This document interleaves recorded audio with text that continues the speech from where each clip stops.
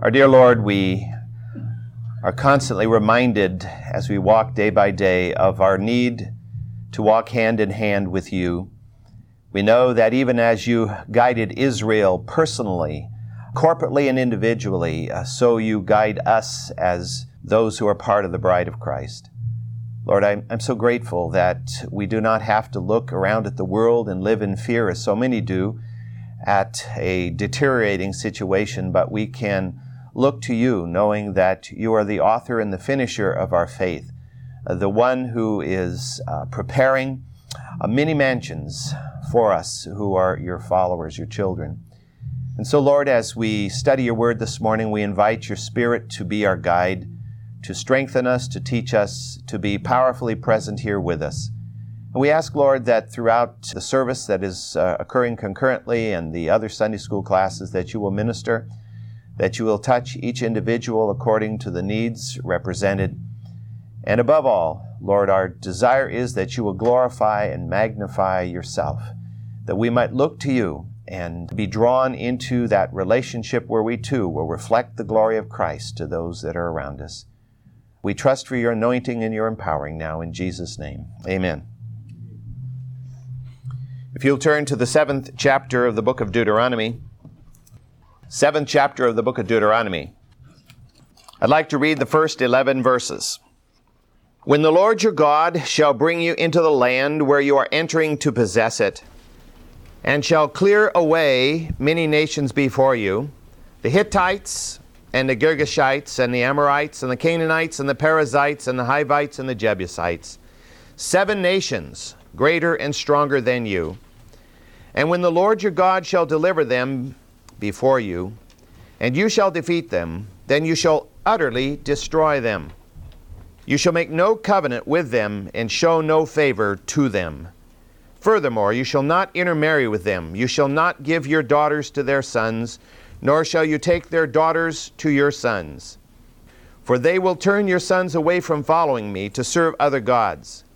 Then the anger of the Lord will be kindled against you, and he will quickly destroy you. But thus you shall do to them. You shall tear down their altars, and smash their sacred pillars, and hew down their asherim, and burn their graven images with fire. For you are a holy people to the Lord your God. The Lord your God has chosen you to be a people for his own possession out of all the peoples who are on the face of the earth. The Lord did not set his love on you, nor choose you, because you were more in number than any of the peoples, for you were the fewest of all the peoples. But because the Lord loved you and kept the oath which he swore to your forefathers, the Lord brought you out by a mighty hand and redeemed you from the house of slavery, from the hand of Pharaoh, king of Egypt. Know therefore that the Lord your God, he is God, the faithful one who keeps his covenant and his loving kindness to 1,000th generation to those who love him and keep his commandments. But he repays those who hate him to their faces, to destroy them. He will not delay with him who hates him. He will repay him to his face. Therefore you shall keep the commandment and the statutes and the judgments which I am commanding you this day to do them. Last Sunday we were studying this passage briefly. We introduced the passage and began to move through it. In this passage, we find that God is asking his people to do a very difficult thing. I think it's very important for us to not become so divided in our understanding of Scripture that we think that the Old Testament world was a different world from the New Testament world, or that the people who lived long ago were different from people that live today, nor that God is different, because the Scripture clearly teaches us that God is the same yesterday, today, and forever. So the God of love that we know was the God of love who existed then. And the judgment of God we see then is the judgment that God still holds in reserve today for those who do not walk with him. This passage we find God asks his people to do something which we can hardly fathom today, and that is to wipe out entire nations. Man, woman, child, the whole inhabitants of the land were to be obliterated. Now we have to, of course, understand that maybe in some ways that was a more violent era. At least that's what historians try to say is the excuse. But of course, as we look around us, we don't find our era to be terribly less violent, particularly on the home front often. But even thinking about that possibility, this was a difficult task for these people to perform. We again must remember they were only 40 years before slaves in Egypt. And they had not known weapons. They had known only work, slave labor. And it was only in the 40 years that they finally learned a little bit about warfare, because they had to engage various peoples along the way that God delivered into their hands. So we might say, why does God give a command which seems so merciless? Wipe them out. Why does God do that? Well, we talked about this briefly, and let me just summarize it so we can move on today in the passage.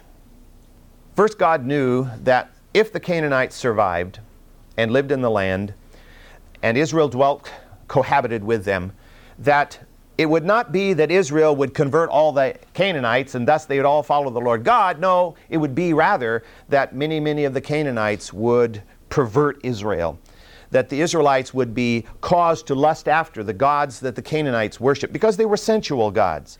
They were very appealing gods in many ways. They appealed to natural human nature. And so Israel would be drawn off, and rather than converting the Canaanites, Israel would be converted to the pagan ways. And then God would be forced to judge Israel.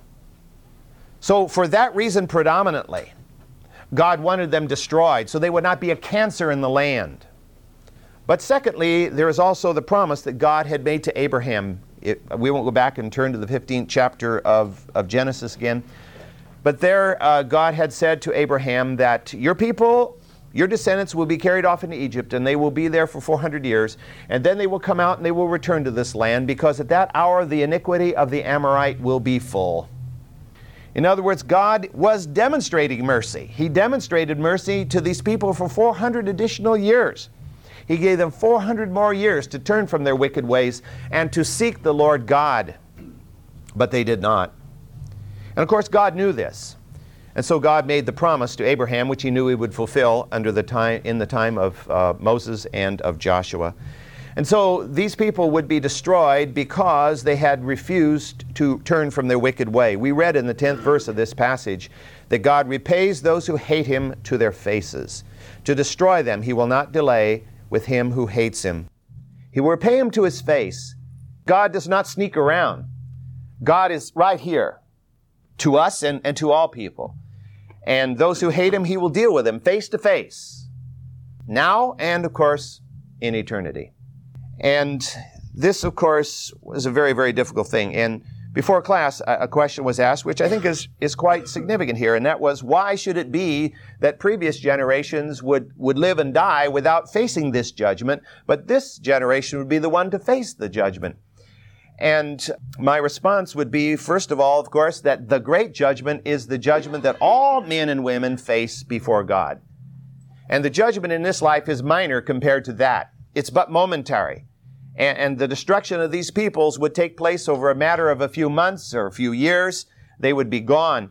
But all men and women, particularly those, of course, who do not receive the truth of God, will stand in judgment before God. And that's the great judgment that all men and women face. Those generations that had already died and wouldn't see Israel come, they will face and did face or will face that same judgment. And so that is the greater judgment here, I think, that we need to be concerned with. Now the question is, who are these people? Who are these people that Israel has been commanded to drive out of the land of Canaan? Well, 7 specific names are given, and I read them there this morning: the Girgashites, the Hittites, the Amorites, the Canaanites, and so forth. They are generally often referred to simply as the Canaanites. And in this passage, certain ones are specified separately. The reasons that they are often referred to generically as Canaanites, I think, can be rooted in the 10th chapter of Genesis. Let me go back there and read a few verses from the 10th chapter of Genesis, because this really answers a lot of questions as to whom these people were. Genesis chapter 10, beginning at verse 15. Then Canaan became the father of Sidon, his firstborn, and Heth, and the Jebusite, and the Amorite, and the Girgashite, and the Hivite, and the Archite, and the Sinite, and the Arvadite, and the Zemarite, and the Hamathite, and afterward the families of the Canaanite were spread abroad. And the territory of the Canaanite extended from Sidon, as you go toward Gerar, as far as Gaza, as you go towards Sodom and Gomorrah, Admah and Zeboim, as far as Lasha. Now, of course, if you haven't ever studied this, those might sound like a lot of strange words. But what that passage is telling us is two things. It's telling us, first of all, that the descendants of a man by the name of Canaan, that's the origin of the word. There was this man born, he was the son of Ham, whose name was Canaan. And he is the father of all these peoples. Through him have descended these nations that we've read off, at least many of them. Not all of them, but many of them. Just as Abraham would be the father of many nations, so Canaan was the father of many nations. And this passage tells us where the descendants of Canaan would live. It tells us there that the territory of the Canaanite would extend from Sidon all the way down to Gaza and then over to Sodom and Gomorrah. Well, Sidon to Gaza, that's basically what we know as Israel. And over to Sodom and Gomorrah, that takes over to the other side of the Dead Sea. So, we're talking about Canaan, Palestine, Israel, whatever you want to call it.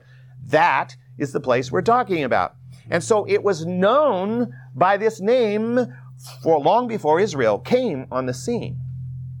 Secondly, we discover here that although these people are named separately, the Girgashite and the Canaanite and the Perizzite and so forth, we're told in this passage in Genesis that most of them are actually blood descendants of Canaan.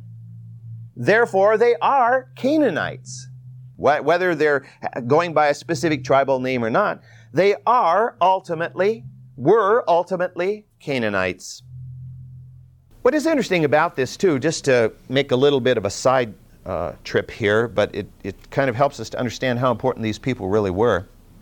The name Sidon is mentioned. Sidon and Tyre were the two principal cities of a branch of the Canaanites who lived in what is today Lebanon. And these people were known to the Greeks as the Phoenicians. And the word Phoenician comes from the Greek phoenix, and it refers to the fact that the primary item of trade was this purple dyed cloth. That they obtained the purple dye from mollusks that live in the Mediterranean Sea.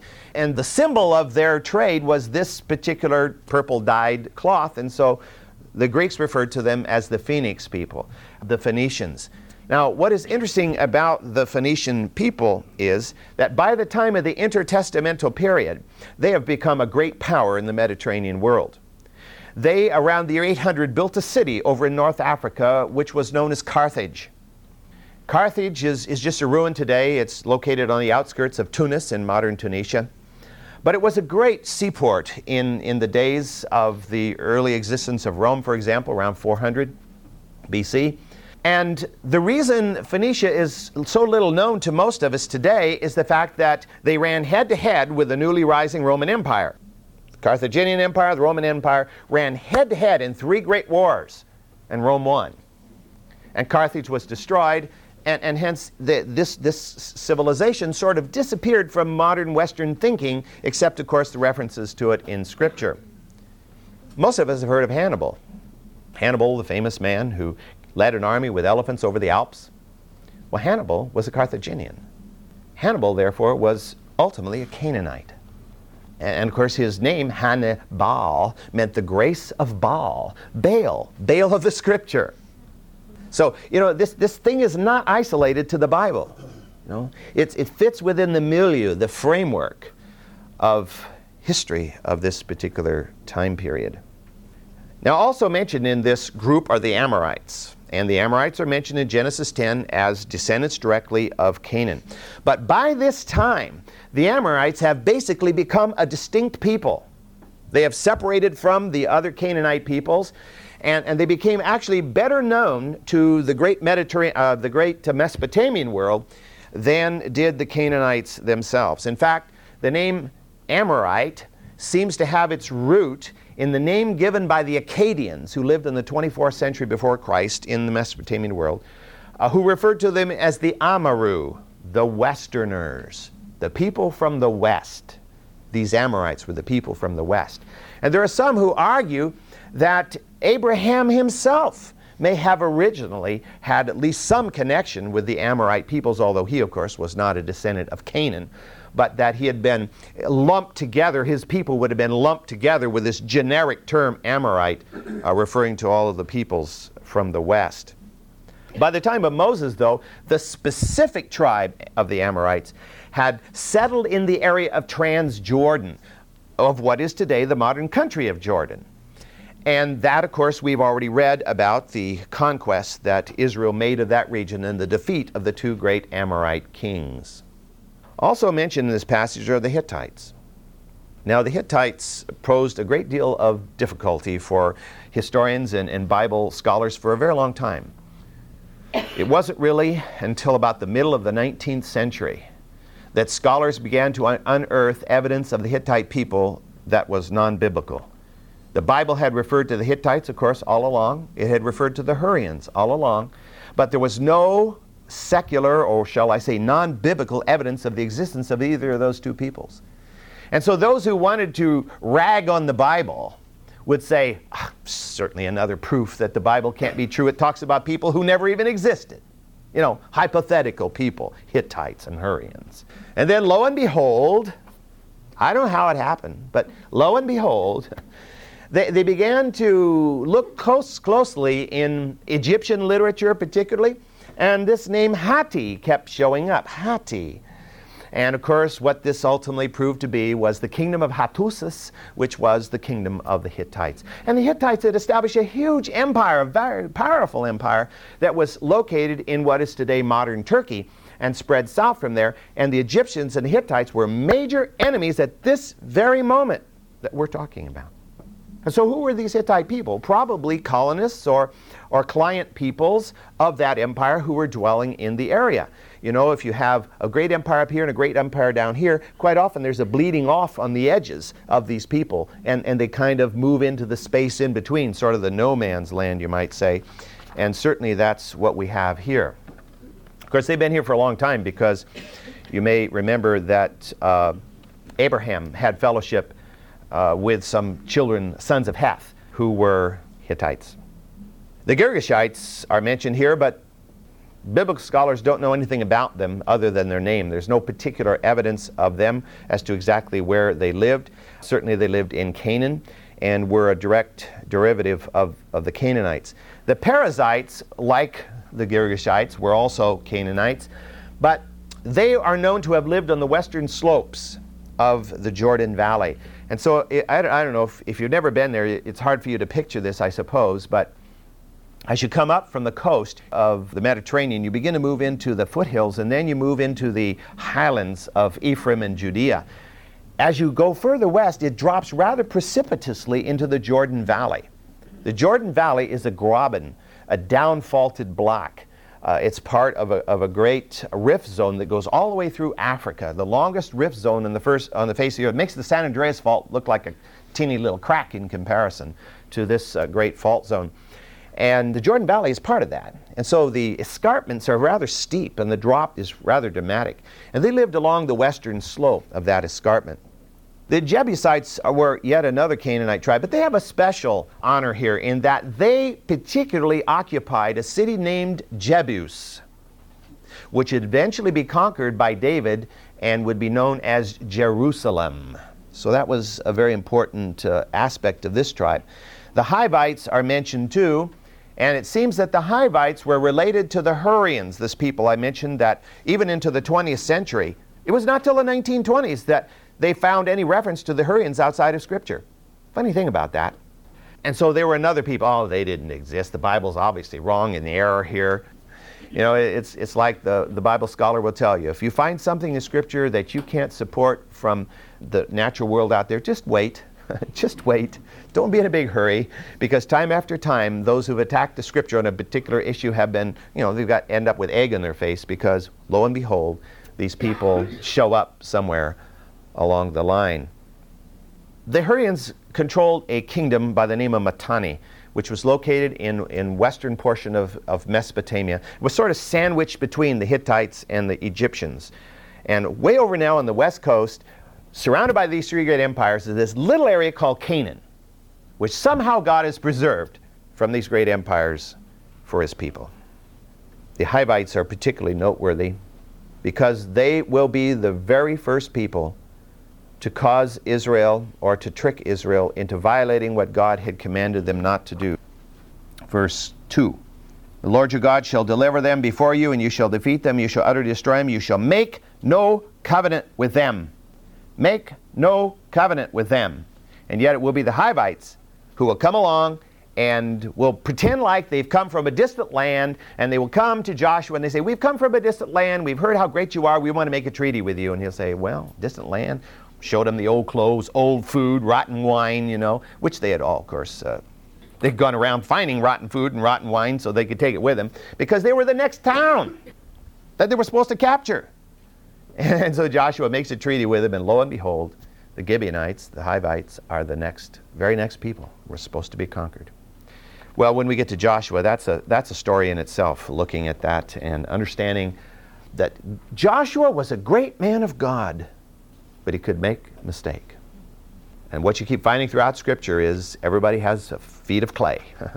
Not that that's an excuse, but it helps us to feel like, oh man, how can I compare to Moses and Elijah and Paul? I'm just a little old me, I'm always making errors. So did they. But God in His mercy used them, and He loved them. What is really important about these nations is not really their names or their physical locations or all of these matters. What's really important about them is that they are all worshipers of pagan deities. And these deities which they worship have a common ancestry. This is one of the things I really try to emphasize in studying this, is that Satan is very intelligent and very powerful, but he tends to stick with certain successful patterns. And he doesn't have a whole lot of variety sometimes. And he found that amongst the ancient Sumerians and the Babylonians that certain gods really worked well, and so he just kind of hung on to those and had those gods spread around a bit. And really the gods of the Sumerians, the Babylonians, the Assyrians were ancestral to the very gods we're talking about here, Baal and Ashtart. We've noted already that these were fertility deities. That involved in their worship was ritual prostitution. Involved in their worship was ecstatic trances. Involved in their worship was the sacrifice of animals, and more horribly, the sacrifice of human beings.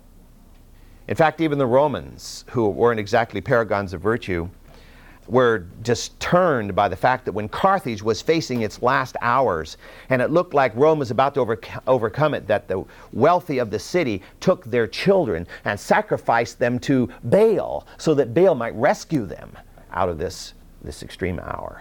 And of course, it didn't happen. In God's eyes, these people were totally vile, they were reprobate, they were irredeemable, and if anybody knows who's redeemable or not, it's God. And so God repeated the command. He'd given this command before, but He repeated it there in verse 5. But you shall do to them, thus you shall do to them, you shall tear down their altars, smash their sacred pillars, hew down their asherim, and burn their graven images with fire. They were not to do as the church did as they came over with the Spanish conquistadores, and that is just kind of knock down an area and build a church right on top of a pagan temple site. They were not to do that. Instead, they were to wipe it out, obliterate it, eliminate anything that had any reference to do with these pagan deities. Why? What's such a big deal about that? I mean, after all, we live in a pluralistic society. You're supposed to live and let live, so why can't Israel be that way? Isn't that the way God is? Live and let live? Whatever you think, it's okay. All roads lead to heaven. You'll get there someday. Just be faithful to your cause. Be faithful to your heart. I don't know if you've ever heard John MacArthur preach, but one of his sermons, he talks from Jeremiah, and he keeps emphasizing the passage which says, the heart is desperately wicked. Who can know it? Trust your heart? You have to be a nincompoop to trust your heart. Because your heart will lead you wrong every time. Because our hearts are flesh.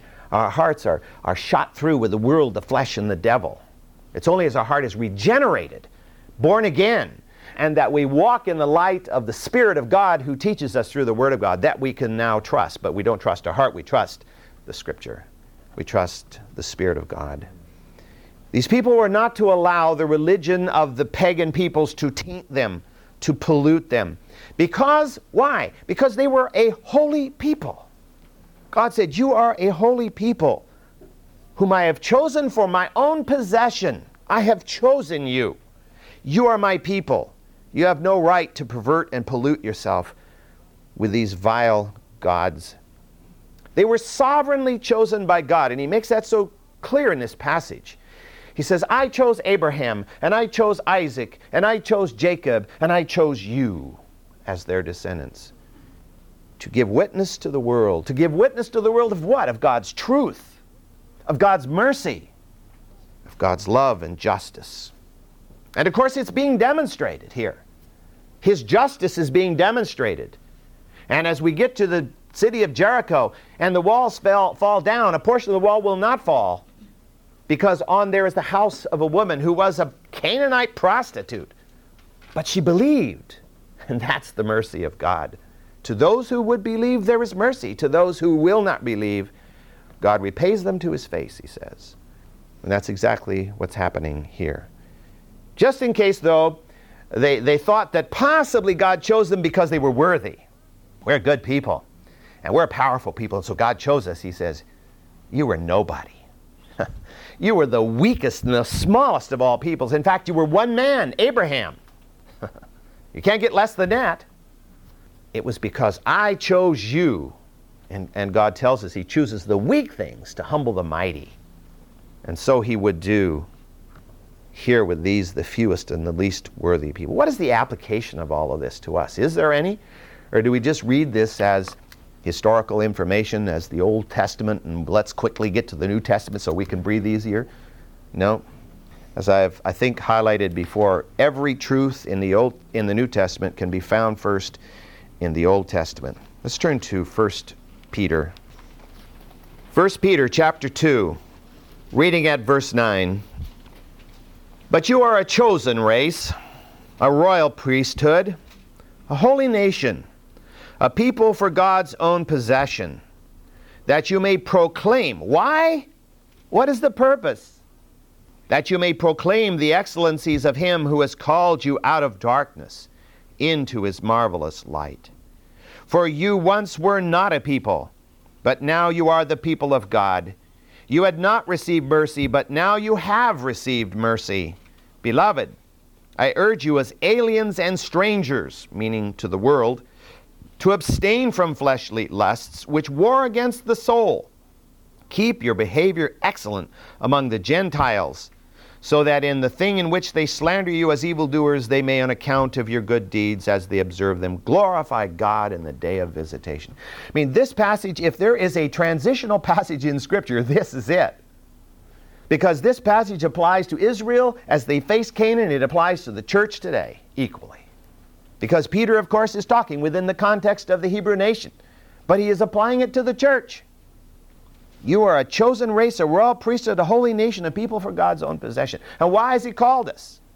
That we might demonstrate the excellencies of him who has called us out of darkness into his marvelous light. That's what he was saying to Israel, and that's what he's saying to the church. That's why we're here, to declare God to the world, to live God before the world. And that was Israel's purpose. He was putting them right there, at the crossroads of the world, you might say, where the trade from Egypt met the trade from the Hittites, and the trade from Mesopotamia came across a crucial point in the whole Fertile Crescent area.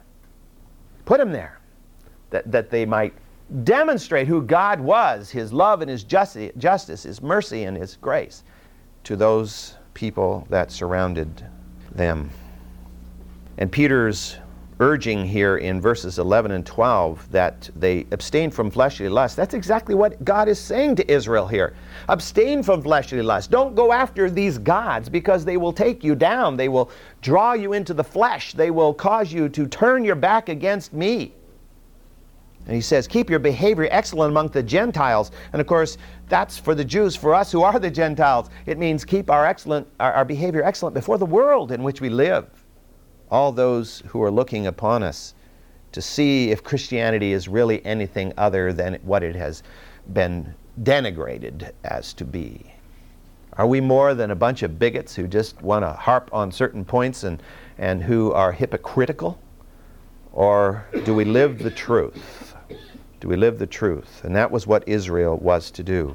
If we turn back to 1 Corinthians, 1 Corinthians, the first chapter, Paul says this to the church: "For consider your calling, brethren, that there were not many wise according to the flesh, not many mighty, not many noble, but God has chosen the foolish things of the world to shame the wise.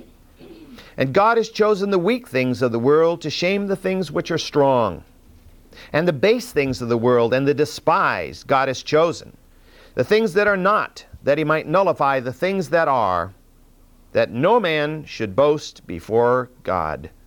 But by his doing you are in Christ Jesus, who became to us wisdom from God, and righteousness and sanctification and redemption, that just as it is written, let him who boasts, boast in the Lord."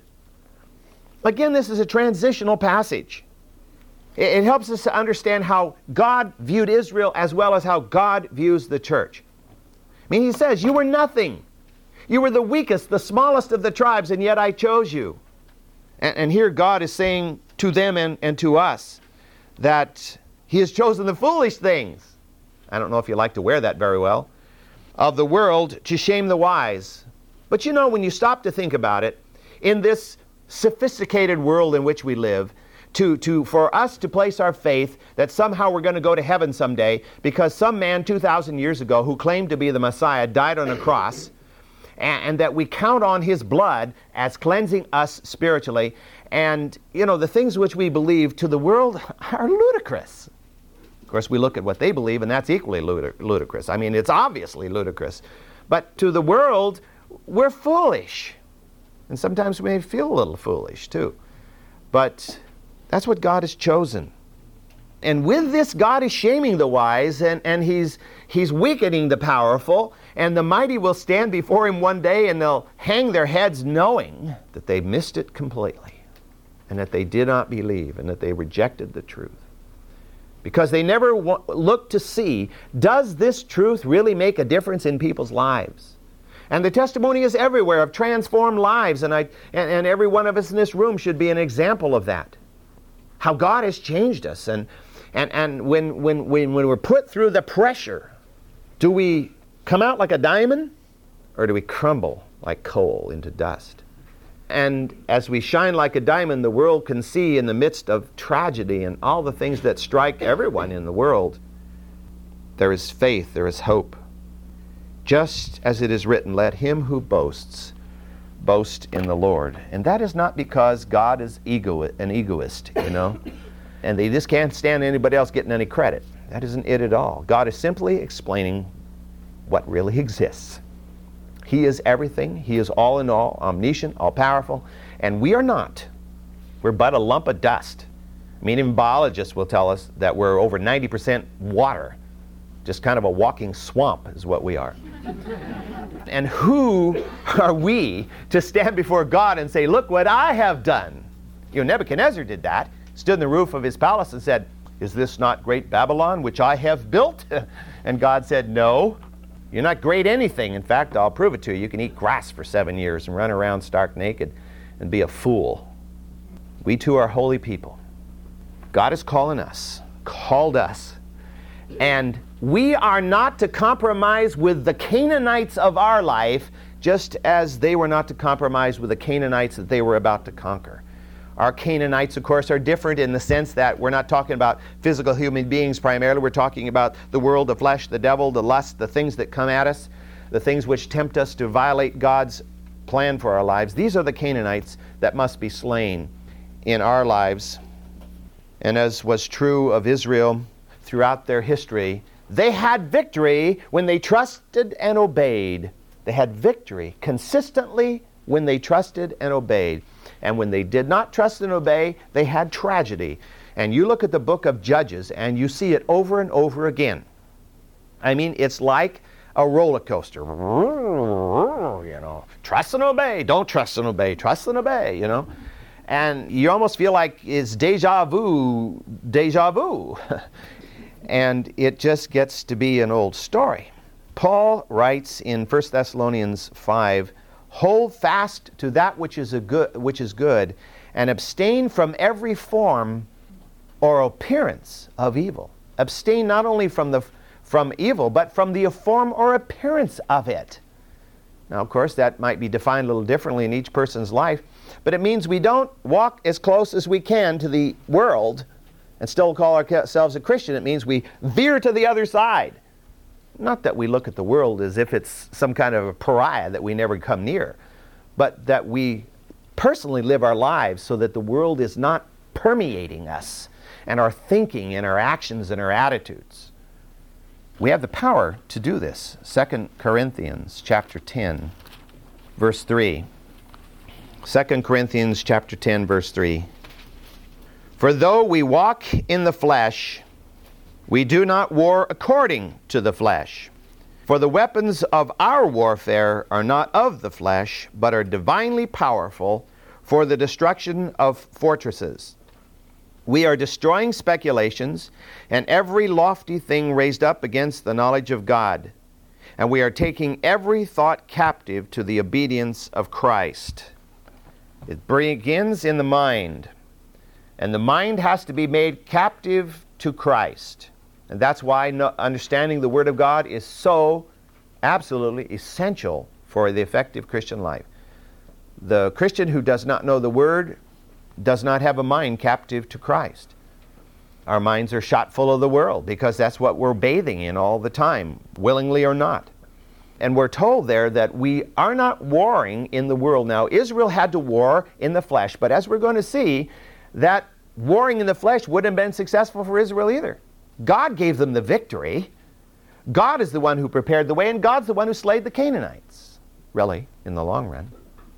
But for us, we don't war according to the flesh. Our weapons are spiritual weapons. They are prayer above everything else. Prayer is the primary weapon that God gives to His church to change the world. And of course, the use of the Word of God and the preaching of the Word, these are all weapons that are used. And of course, the strength to resist the devil and to flee from him. These are weapons God gives us. And He gives us the Word in season to speak, which will mute the voice of those who try to deny the power of God. God made wonderful promises to Israel. He said these wonderful things will happen on one contingency, that you obey me. That seems pretty logical, not so easy to do. Deuteronomy chapter 7, verse 12. Then it shall come about, because you listen to these judgments and keep and do them, that the Lord your God will keep with you His covenant and His loving kindness, which He swore to your forefathers.